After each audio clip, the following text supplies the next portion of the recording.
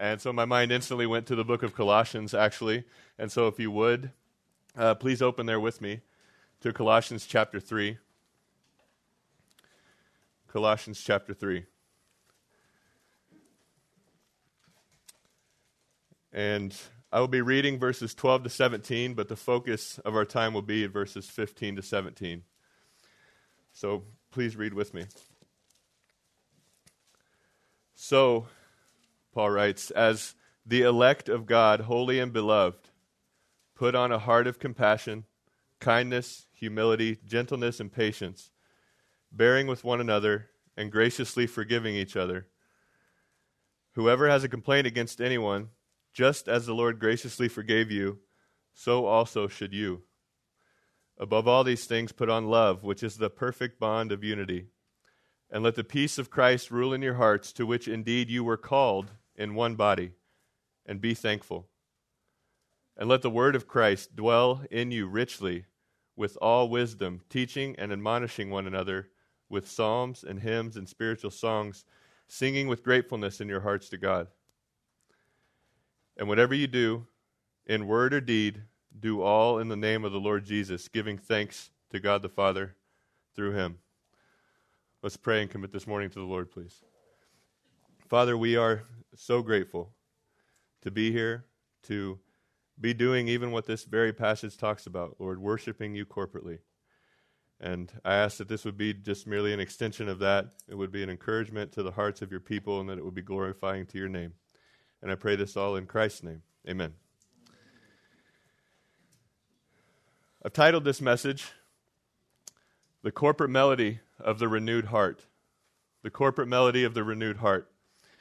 And we're going to see in our focus text for today, Colossians 3, 15 to 17, 4 elements of the believer's corporate heart melody that will fuel your pursuit in sanctification.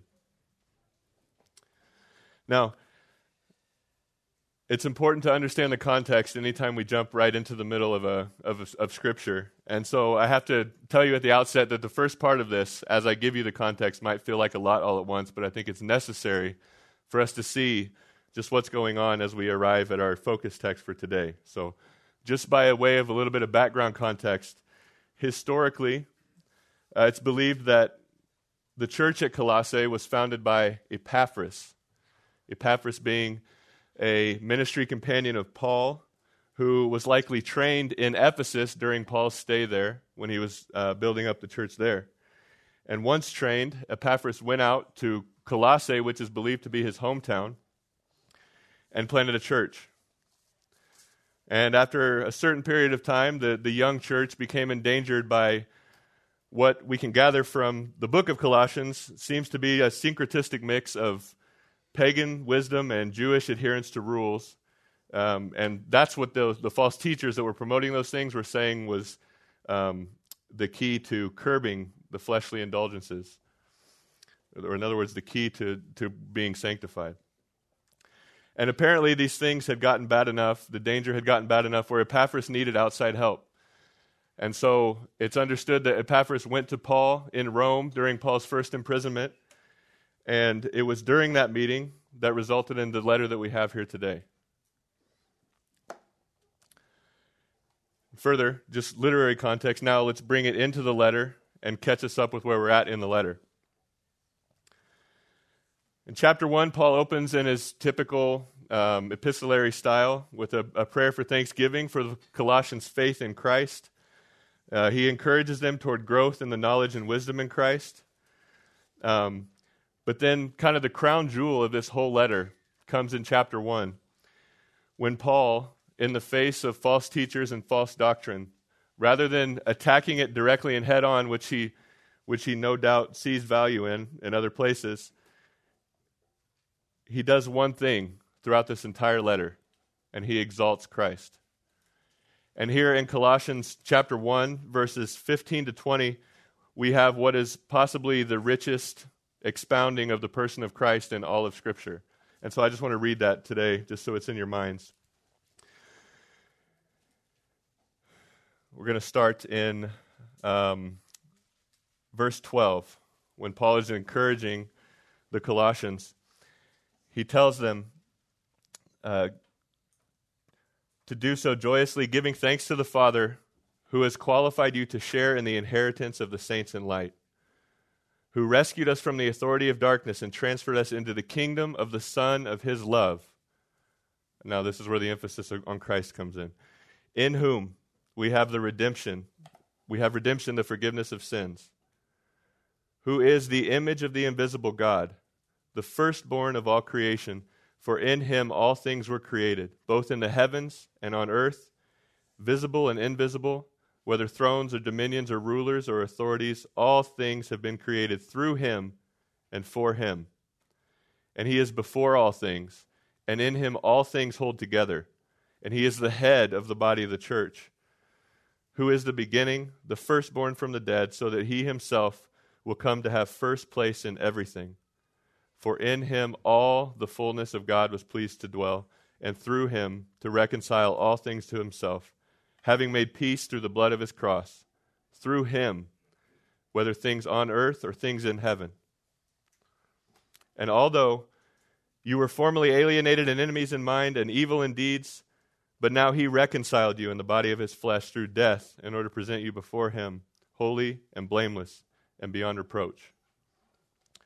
Time doesn't permit me, unfortunately, to unpack everything that's in there, but know that it's there, and know that it is kind of the, like I said, the crown jewel of this entire work. He concludes chapter 1 by informing and reminding the Colossians that it was his ministry to proclaim this Christ and to see every man complete in him. Chapter 2 focuses more or so on the preeminent provision of Christ, whereas chapter 1 focused on the preeminent person of Christ. We see in chapter 2 that all the treasures of wisdom and knowledge are hidden in Christ. And so Paul exhorts the Colossians in light of that not to be polluted by persuasive arguments, but instead to walk in Christ and in the instruction that they received at the outset of their faith. He exhorts them further not to be taken captive by philosophy and empty deceit, or an empty deception that are according to the traditions of man and the elementary principles of the world. Because all the fullness of deity dwells in Christ, and it's through him that we are restored to God. And further, he closes the chapter, and this is really where we see what seems to be a lot of the details of what the Colossian church was dealing with. He tells them not to get caught up in religious rule keeping. So, because they're merely the commandments and teaching of men in chapter 2, verse 22, and they ultimately have no value against the indulgence of the flesh, in verse 23. And that brings us to chapter 3, where Paul shifts gears like he does in so many of his other letters. He shifts gears from talking about doctrine and an emphasis on what we need to believe, what we need to hold to, and now tells us what our duty is in light of that doctrine. And this chapter, rightfully so, is full of exhortations. He starts off saying, therefore, so in light of everything, in light of you having been raised up with Christ, these are all things that we see in the first few chapters of this first few verses of this chapter. Because you've been raised up with, or you've died with Christ, you've been raised with Christ, you're seated with Christ, your life is hidden with Christ, and you'll be manifested and revealed with Christ in glory. Because of those things, we're called to seek and set our minds on the things of the above, because we are united and we are with him. We are seated at the right hand with him. We're also commanded, in light of this reality of who we are now in Christ, to put off or to put to death or to consider as dead the old man, in verses 5 to 9. And along with that command to put them off, Paul explains to us what he's referring to here, and he gives two different lists of vices of the old man. And we're to put off sexual immorality, impurity, passion, evil desire, greed, which is idolatry, wrath, anger, malice, slander, abusive speech, and lying. These are all part of the old man, and thus these things are unable to be curbed by worldly wisdom and rule following. But these are things that we've been called to put off in light of what Christ has done. And we're further commanded to do these things not only because Paul speaks in the text as if we've already put off the old man, in which we have in our profession of faith.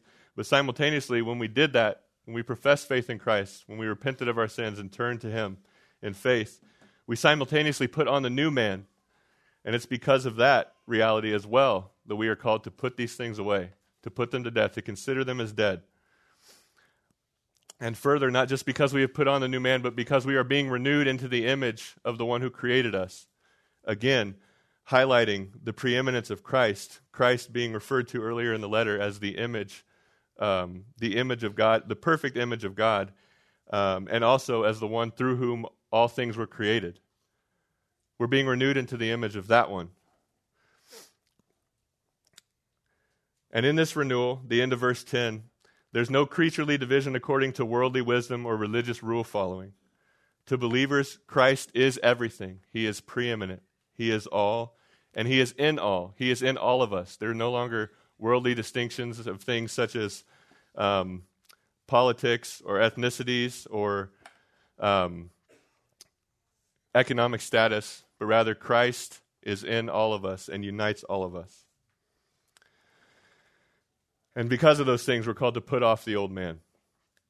Paul never ends there in any of his letters. It's never just stop doing these things. It's always put on virtues, as many of you know, I'm sure. And in verses 12 to 14, he gives us the virtues that he desires to be put on. Namely, a heart of compassion, kindness, humility, gentleness, patience, forbearance, forgiveness, and above all, love. Okay, now we'll slow down a little bit. Now in verses 1 to 14 of chapter 3, you might have noticed the vices that I mentioned, and all the put-offs and the put-ons had to do primarily with the heart or the inner attitudes, the internal dispositions of the believer. And I think what Paul's doing here is, in the first 14 verses, he's focused on, like I said, the individual believer, the individual heart attitude. He makes a little bit of a transition here in verses 15 to 17, which flows naturally into the section that comes afterwards.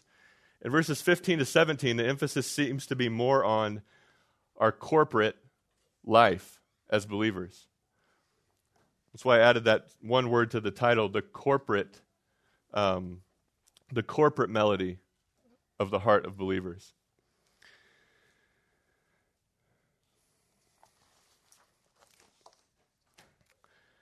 And in these three verses, verses 15 to 17, the Apostle Paul gives us 4 instructions on how to live together as a community of believers. And these verses are going to be the focus for the remainder of our time. And so just as a reminder of what I said at the outset, these instructions contain those 4 elements that I mentioned previously of the corporate melody of the believer's heart for growth and sanctification. And they all come in the form of exhortations. The first of these is seen in the beginning of verse 15, where Paul says, "And let the peace of Christ rule in your hearts, to which indeed you were called in one body." And you might ask, what exactly is the peace of Christ? The peace of Christ is the horizontal manifestation of an objective, vertical reality. Further, what do I mean by that? The peace of Christ comes to those who first have peace with God. Turn back to chapter 1, verse 20.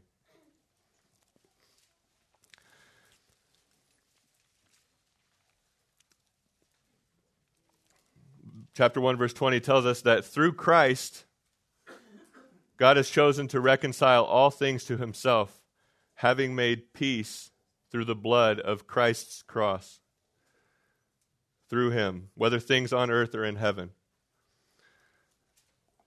And those who now have this peace with God are granted the peace of Christ that is mentioned here. And I lean on Pastor John for his brief and straightforward understanding of what is the peace of Christ as it's manifested outwardly. And he describes it as the inner calm or tranquility that is promised to the believer based on unwavering confidence that God is able and willing to do what is best for his children. And that peace, Paul commands that it rule in your hearts, in our hearts as believers. Several commentators note here that this verb was used in relation to athletic games of the day. The judge or the umpire was the one who directed and controlled the things that happened within the game. And in the same way, as believers who have been called to the one body of Christ, this peace of Christ, this outward manifestation of the vertical reality of peace with God, should be evident in all of our interactions with one another. This is the very motive that fuels the virtues that are mentioned. Being able to forgive one another, being able to forbear one another's sins, to bear one another's burdens, etc. We can do these things because we have peace with God. And we know that He is sovereign. We know that He is working all things for the good of His church. The peace of God is the first element of the heart melody of believers. Second, comes in verse 16. Paul commands here, let the word of Christ dwell in you richly. The word of Christ, that again, commentators say many different things about what this means, whether it be the specific words of Christ that He spoke in the Gospels or the words about Christ that we have in Scripture. But I again lean on how Pastor John sees it, and that is that this is a reference to God's revelation in general. God's revelation, the word of Christ as it's described here, again, pointing to the Christocentric emphasis of the book of Colossians, is to permeate or to dwell in. Dwell, the verb used there, has to do with living in or having a home within our midst. And not just merely be there, but to be there richly, to dwell there richly, lavishly, abundantly. The word of Christ must have a prominent place in the home of our hearts. But Paul tells us explicitly what he means by this, how he wants this to manifest itself. And again, I wish I could spend more time on this, but to describe it simply, we do this through corporate worship. We do this through corporate worship. Now that might be contrary to, actually further, let me cover this verse again. He says, let the word of Christ dwell in you richly, further, with all wisdom and admonishing one another, with psalms and hymns and spiritual songs. We see in this verse that our corporate worship actually has two aspects to it. Number one is the common way that we often think of worship. It's Godward. We say all the time, we come to church and we sing praises to our Lord. And that's not wrong, but that's not the full picture according to what Paul says here and also in Ephesians 5, which Pastor Brad read earlier. There is also an aspect in which our worship, our corporate worship, is a ministry to the people around us. It is a means by which God, what are the words used here? He teaches and admonishes one another. And so when you come to worship here at church, here in Commission, and both in the worship service or even in the Bible studies, it's not that we're coming together just merely to sing praises to God. And it is that, at the very least. And that's a glorious thing. But it's so much more. We worship, we sing songs that are full of the word of Christ because it's a ministry to those around us. We become the very mouthpieces of God's truth that He uses to encourage and admonish and instruct one another.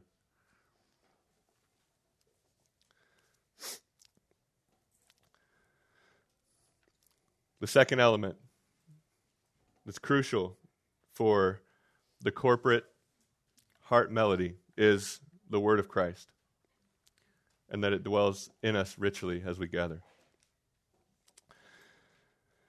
The third element, believers are exhorted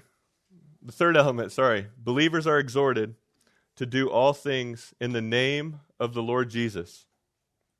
It says at the beginning of verse 17 that whatever you do in word or in deed, do all in the name of the Lord Jesus.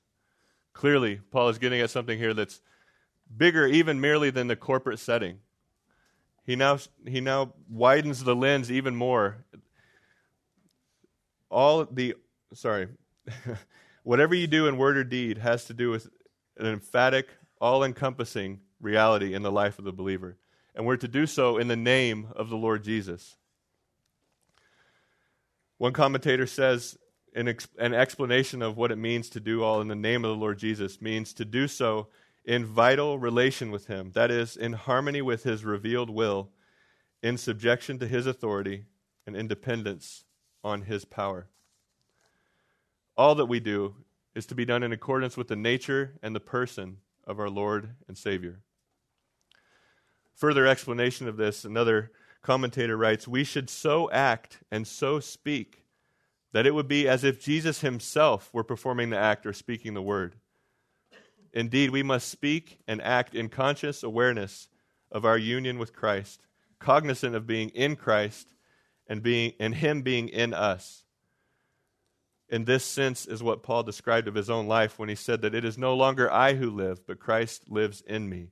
And the life which I now live in the flesh, I live by faith in the Son of God, who loved himself and gave himself for me. Galatians 2:20. We should do all things in the name of the Lord Jesus Christ. His person, his work should saturate all we do, should influence all that we do. And lastly, the final element that's given in this text that is part of the heart melody of the corporate worship of the believer is thankfulness and gratitude. I'm sure anybody that was reading along closely recognized that I skipped over a couple words here and there. That's because I wanted to emphasize it here at the end. It's mentioned 3 times in this text, all in different ways, but nonetheless, it's a clear theme, a clear thread throughout these 3 verses. And you'll notice in verse 15, it's mentioned first as a command. And this is a present imperative in the Greek, which means that it demands our constant and habitual action. And it's simply stated, be thankful. Commanded, be thankful. I recently heard of a brother's meditation on thankfulness in Scripture, and he noted, now again, this is his word, not mine, so don't quote me on this, but I believe there's a lot of merit to it. He noted that thankfulness is most often in Scripture is associated with God's goodness. And just one verse that off the top of my head came to my mind, give thanks to the Lord for he is good, right? Now think of what all God has accomplished through Christ, thinking back to the peace of Christ in verse 15. And just to name a few things, a few of the benefits of the peace of Christ, a few of the things that God has done through him, only from the book of Colossians, not to consider what's everywhere else in Scripture. He's qualified us for the heavenly inheritance. Chapter 1, verse 12. He's rescued us from the authority of darkness. Chapter 1, verse 13. He's transferred us to the kingdom of God's glorious Son. Chapter 1, verse 13. Our sins have been forgiven. Chapter 1, verse 14. And in chapter 3, verse 13. We have been reconciled to God. Chapter 1, verses 20 to 22. We have access to all the treasures of wisdom and knowledge in Christ. Chapter 2, verse 3. Christ has removed our old hearts and given us new ones. Chapter 2, verses 11. We have been made alive with Christ. Chapter 2, verse 13. Our sin debt has been canceled by the cross of Christ. Chapter 2, verse 14. Praise God. Christ has triumphed over all our spiritual enemies. Chapter 2, verse 15. And lastly, we are being renewed into the image of Christ. Chapter 3, verse 10. We have an overabundance of things to be grateful for, do we not? And just as a side note, do you recognize that it's actually one of the essential qualities of the old man to have no thankfulness? I'm sure you can remember back to Romans chapter 1, verse 21, Paul's indictment of all humanity. He says that, for even though they knew God, they did not glorify him as God or give thanks. As believers, as the recipients of one of all the benefits mentioned and infinitely more, we should be thankful.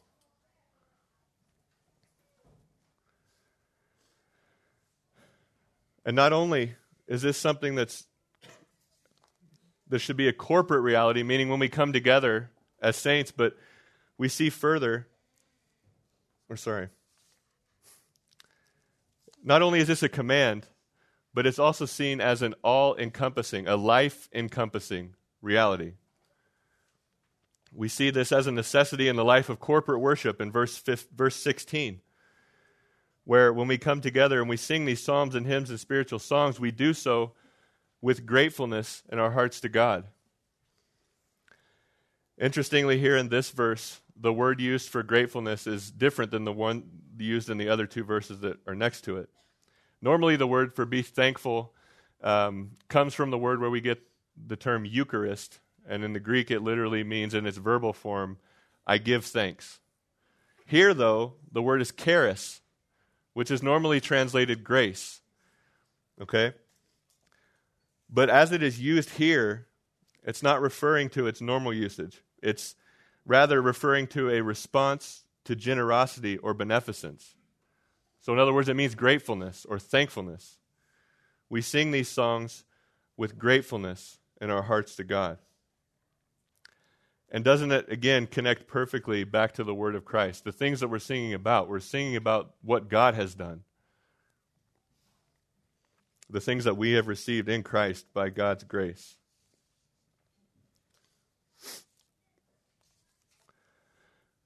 But notice that this thankfulness should not be merely compartmentalized to our corporate lives alone, corporate worship lives alone. This should be something that is infused into every aspect of our life. In verse 17, let me just read it again. Whatever you do, in word or in deed, do all in the name of the Lord Jesus, giving thanks to God the Father through him. One way to think of this is that thanksgiving should be the accent of our lives. Now, what I mean by that, I'm a student in the seminary. There are a lot of brothers here, as well as their wives, that are from other countries. And although they speak English, you can tell as soon as you talk to them that they're not from here. Even if English is their first language, you can tell they're not from here, because it sounds different everywhere else. In the same way, if somebody is on the outside of your life looking in, they should be able to see in your words and in your deeds the thankfulness of God, thankfulness toward God. It should be the accent of our life. And I think thankfulness is really not just the emphasis of this text, but it's also one of the major themes of this letter. The word is used in considerable proportion in comparison to the rest of Paul's literature. It's 7 times in this letter thankfulness is referred to, either by Paul or encouraging the believers to be thankful. And I think it again speaks to how crucial that of an aspect it is to the life of a believer. If you just think about it, Paul in chapter 2, verse 1, and it's chapter 2, verse 1, he states that he had never been to this church yet. And so he's infusing that to make sure, commanding even, be thankful as you pursue Christ. Be thankful in your walk with him. Thankfulness is an inseparable element of the melody of the renewed heart. And so we've seen these 4 elements that make up this melody.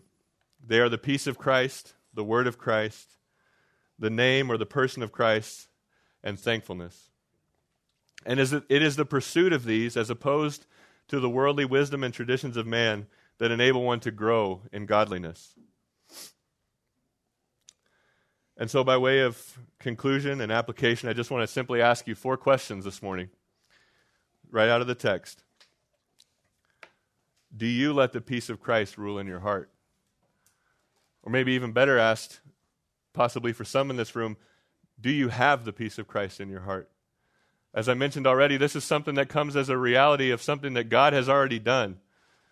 When your sins are forgiven, when you repent of your sins, you turn to Christ in faith, it is then that you experience truly the peace of God. Do you have the peace of God this morning? Philippians 4, 6, and 7 alludes to the peace of God, the peace of Christ, as something that is only for those that are in Christ Jesus. Are you in Christ this morning? If not, this glorious Savior, as he is portrayed in Colossians chapter 1, stands ready to forgive you of your sins. Come to him this morning. Turn to him, and you'll be saved. Second question. Do you let the word of Christ dwell in you richly? And granted, I think what Paul's getting at here is more of the corporate aspect, and we definitely do that well here at Grace. Everything, not just on Sunday mornings, but on Wednesday nights. There's things that go on Tuesday nights, during the week, during Bible studies. The Word of God, the Word of Christ is infused into everything. We sing songs that carry these rich truths of Scripture in them so that we can be continually reminded of them. But how about individually, though? Because it's in the individual heart that these things then become manifest corporately. Is the word of Christ dwelling richly in your heart?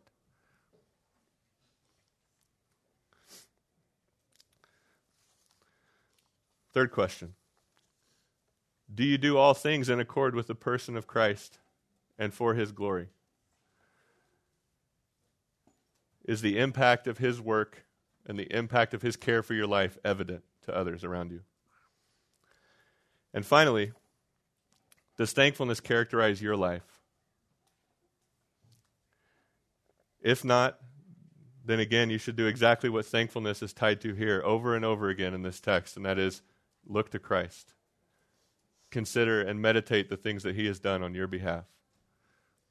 If you answered any of these in the negative, that's exactly what you should do. Look to Christ. Be here at church to worship with others and when the saints gather.